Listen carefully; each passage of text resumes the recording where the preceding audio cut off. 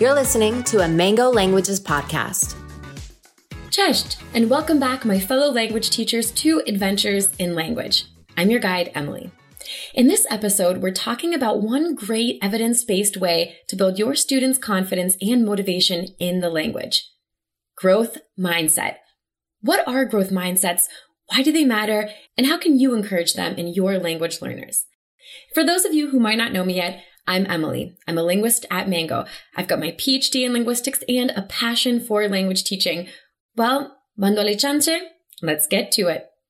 First, what is a language mindset? Well, it's one's beliefs about their ability to learn languages. And there are two main kinds of mindsets that you need to know about. There are fixed mindsets and there are growth mindsets. Here's how they differ. Learners with a fixed mindset believe that language learning is the kind of thing you're either good at or you aren't.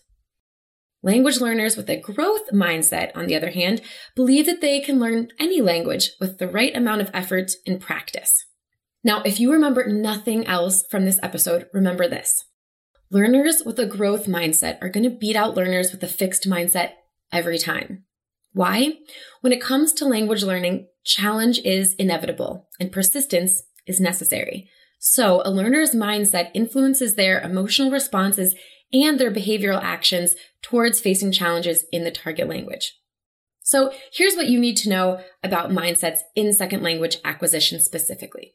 First, most students lie somewhere in between a true fixed mindset and a true growth mindset, and their language mindset can fluctuate day by day.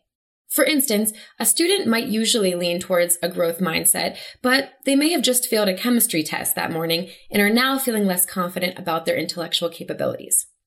Their mindset could also depend on the input they have received from their community about language learning. For example, students raised in a diglossic or bilingual community are more likely to believe that people can learn additional languages because they have ample real-life evidence from people all around them who do it every day. On the other hand, students raised in a monolingual community are more likely to believe that the ability to learn additional languages is a special and rare skill. Okay, second thing you need to know about mindsets.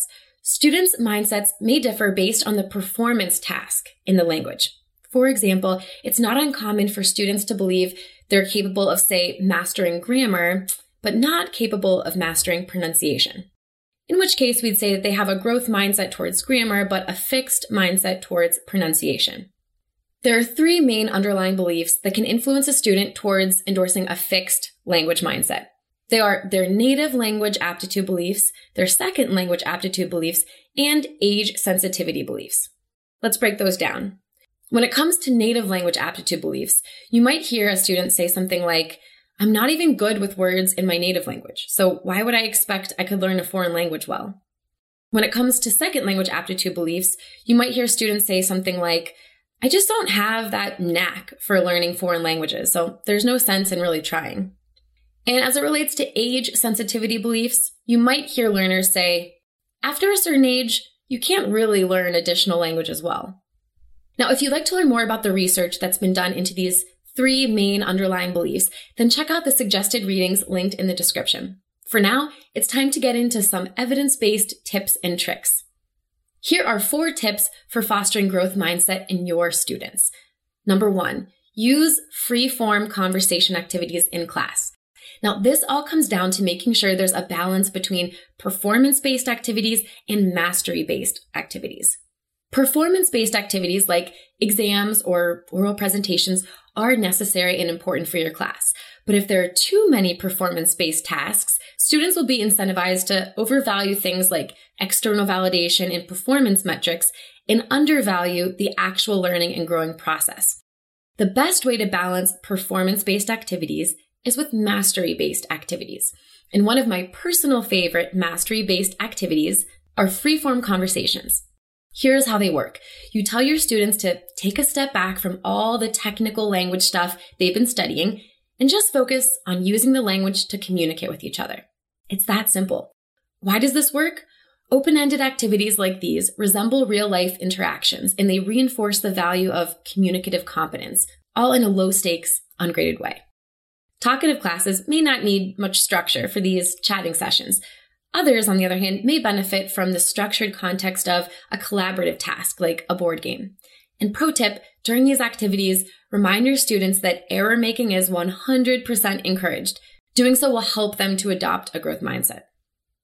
Okay, tip number 2, tell your students about the importance of growth mindset.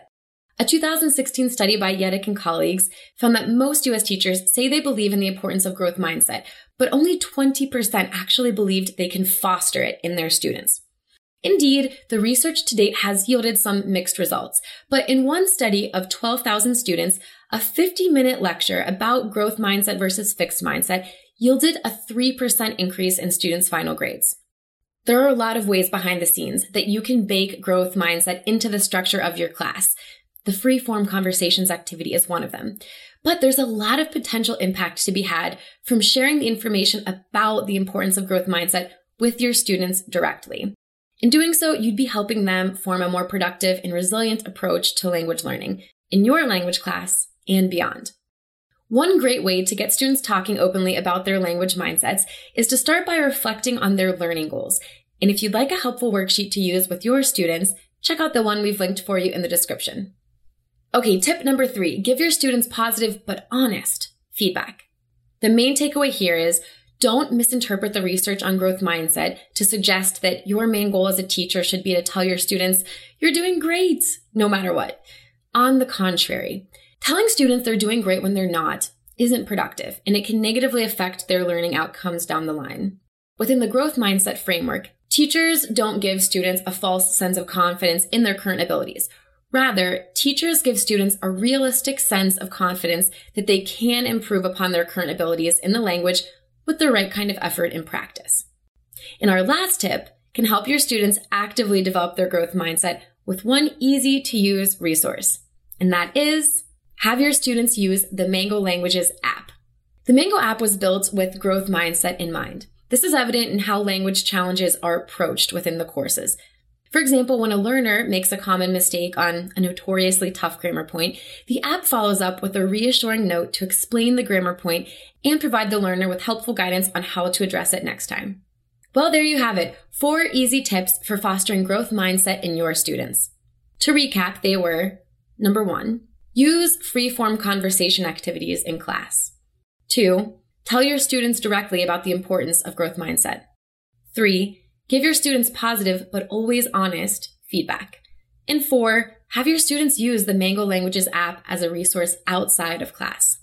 And last thing, keep in mind, growth mindset helps students think about and approach their learning in a more positive and resilient way.